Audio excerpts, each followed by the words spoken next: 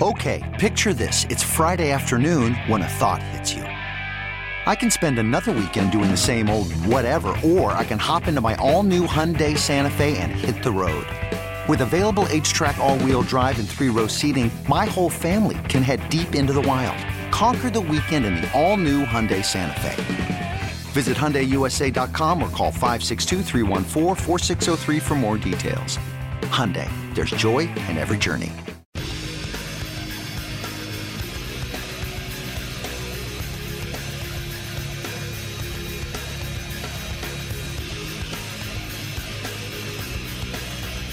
Welcome back.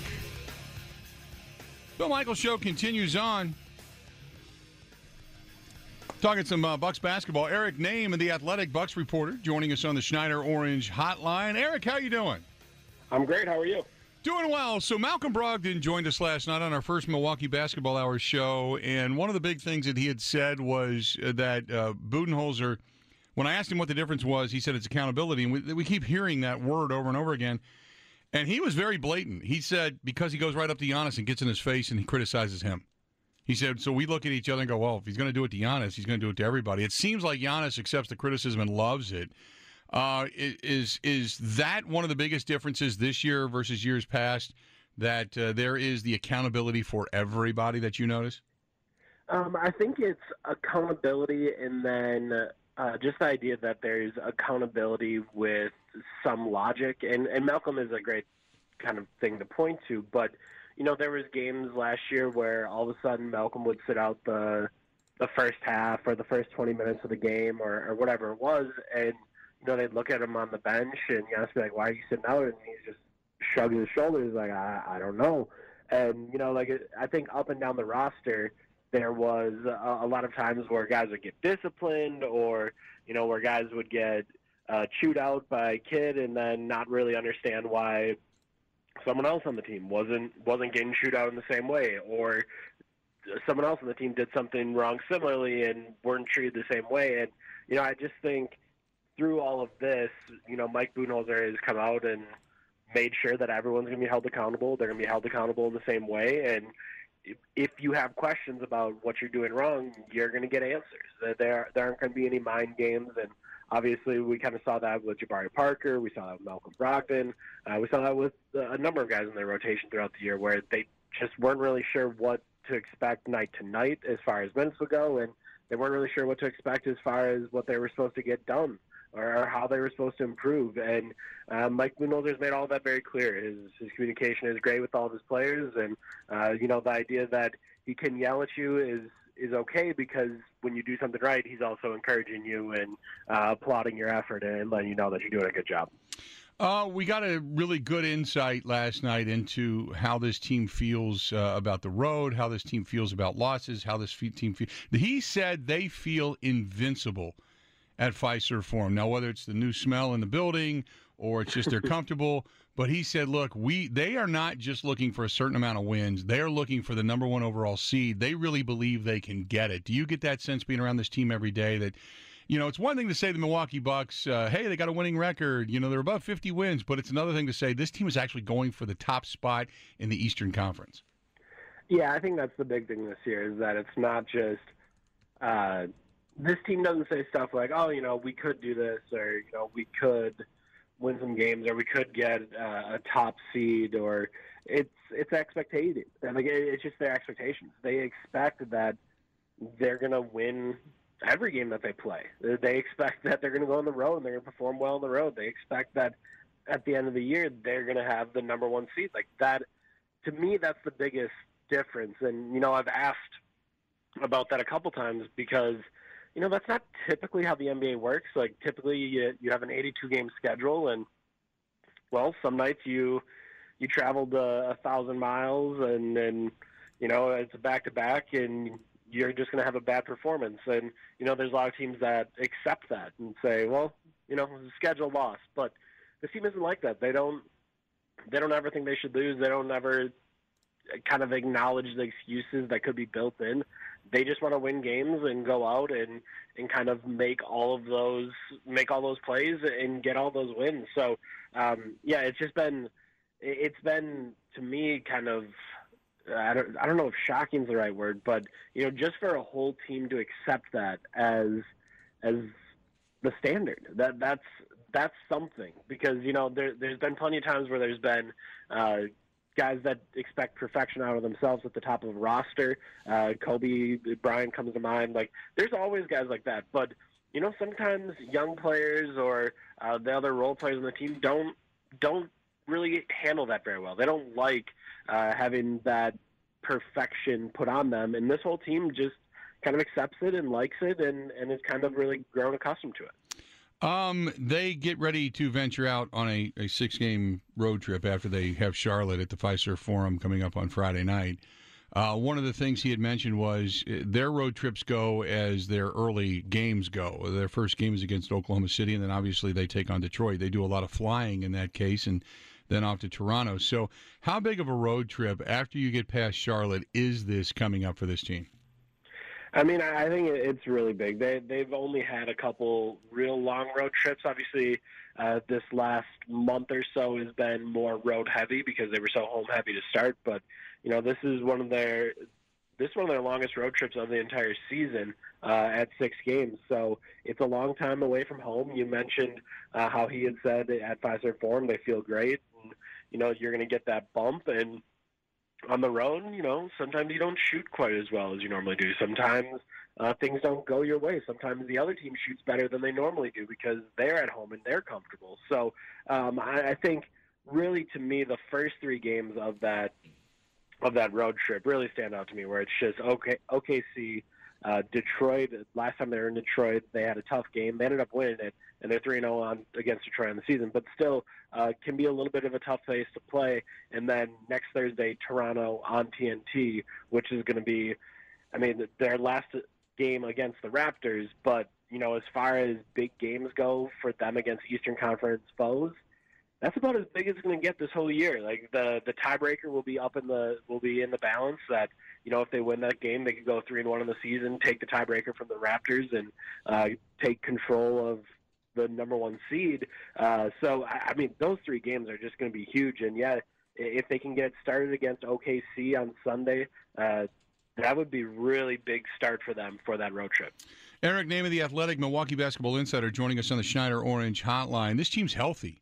No big nagging injuries right now. Nobody's got time to sit out, so to speak. How does Budenholzer manage this roster? I mean, you got a couple of guys that have contributed early on this year in Connaughton and company, and they're not even going to see the court for the most part. I mean, Sterling Brown took over that when Connaughton went down with the injury, and it seems like every time you see somebody go down, somebody steps up. But they've almost got an embarrassment of riches right now. Yeah, it was funny. The other day, or yesterday actually. Day off, so I caught up with a couple of my college basketball coach buddies, and he was asking me like, "Oh, how long is a typical Budenholzer practice?" All this stuff, and I was like, "Well, they're pretty short. Like they don't really practice as much as Jason used to, and Jason would run them a little bit harder." And that's something you hear from all the guys, that they're extremely fresh. That Bud really goes out of his way to take care of them, to make sure that their legs feel okay. That if you need a day off, let's get you that, and that's kind of, it's been huge for the team, and they all talk about it, but that leads to some of the stuff that you're talking about, where guys that contributed early in the year, Dante DiVincenzo, Pat Connaughton, Don Maker, struggling to make the rotation. And then that's not even talking about a guy like Christian Wood, who's been putting up huge numbers in the G League and can't even sniff the NBA roster. And you just go down the line, and they have great depth. It hasn't really been tested through injuries thus far this season. And obviously, they hope that'll stay the same way. But, I think that's going to be something to kind of watch here as the season rolls on, is do they have one of those injuries strike? And if one of those injuries strike, does the balance and equilibrium that they have right now kind of get tossed off? Because this team this season has been kind of built around the idea that we're going to get the most out of all 5 of these guys. And whoever's in the lineup, we're going to need to get the most out, because, maybe we don't have 3 superstars at the top of the lineup. We have 1 and then a bunch of other really good players. So it works when everyone's healthy, but, maybe an injury or 2 kind of shakes all that up, and maybe something will have to change there. So we'll have to keep an eye on it. Everything we want to talk about revolves around Middleton and contracts and money next year and such. And I'm sitting there paying it. We were talking a little bit off the air last night, and one of the things Brogdon says when they get into that, not that they really discuss money and contracts, but when you talk about the play or maybe streaky shooting, he said you got to look at what's going on. He said, look, you got Bledsoe on the court. People are, you get a little more look because Bledsoe's out there and Bledsoe's been hot, so he'll draw the better defender. He said when Malcolm said, look, when I'm on the court, I don't draw the better defender. He said, Middleton does. He said he'll draw the better defender, so therefore for an entire game he'll have a better defender on him, and his shot percentage will go down because defense has been better. They're concentrating on stopping him, not necessarily me, because I haven't made the same amount of bones lately. He said, so it just depends on who's on the floor as to what defense they're going to draw, as to what kind of numbers a guy like Chris Middleton's going to put up. He said Giannis is going to get his numbers. He's a superstar against everybody. He said, but the rest of us are average or above average ball players, and we're not going to be as dominant just by the name of the guy defending you. So is that a legitimate argument for the way Middleton has played or at least shot the basketball? Yeah, I mean, something I've been talking to Bucks fans about here for the last little while is, like, I can understand the fear of paying Chris Middleton, and I've understood that, for the entire year. Like, you want to make sure that your quote-unquote number 2 guy is a great player and you're getting great value out of that contract. But the next question I'll tend to get is, oh, well, couldn't Malcolm just kind of do all the stuff that Middleton does? If Middleton leaves, you just move him up in the pecking order. Sterling Brown has come on, move him into Malcolm's slot. And it's like, yeah, you could do those things, but all of those things kind of change. If all of a sudden you're getting more attention, like Malcolm said, if all of a sudden you're going to get better defenders, all of a sudden, maybe that 50-40-90 season that he's putting together that's super efficient, it probably doesn't happen if all of a sudden you get the best wing defender on you every night like Middleton has.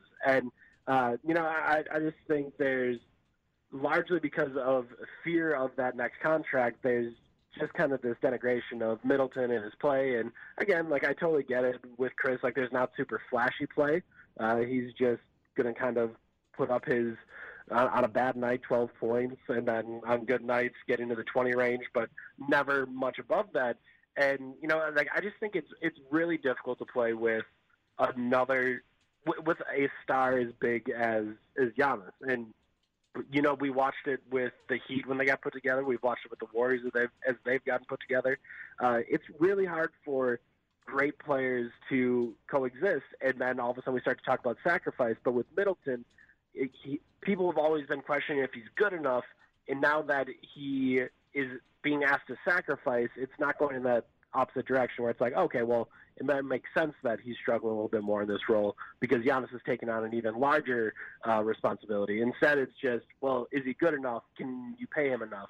So, yeah, I think a lot of what Malcolm said there makes sense to me. It's similar to what I've kind of explained to other people before. But, I don't envy anyone really being the second star to someone quite as good as Giannis because your opportunity to be more limited, and you're going to have a really watchful eye cast upon you because everyone's going to want to make sure that Giannis has enough with him. Eric, always good. We're going to chat again down the road and again next week. We certainly appreciate it, pal, okay? I look forward to it. All right, buddy. Talk to you later. There we go. Eric Nehm, Milwaukee basketball insider for The Athletic, joining us on the Schneider Orange Hotline. Schneider hiring drivers right now. You work hard. They treat you fair. 80-plus. They've been getting it done. Call them 844-PRIDE or go to SchneiderJobs.com. Okay, picture this. It's Friday afternoon when a thought hits you. I can waste another weekend doing the same old whatever, or I can conquer it. I can hop into my all-new Hyundai Santa Fe and hit the road. Any road. The steeper, the better. Because my all-new Santa Fe is available with H-Track all-wheel drive, so I can hit the trail without a worry in the world.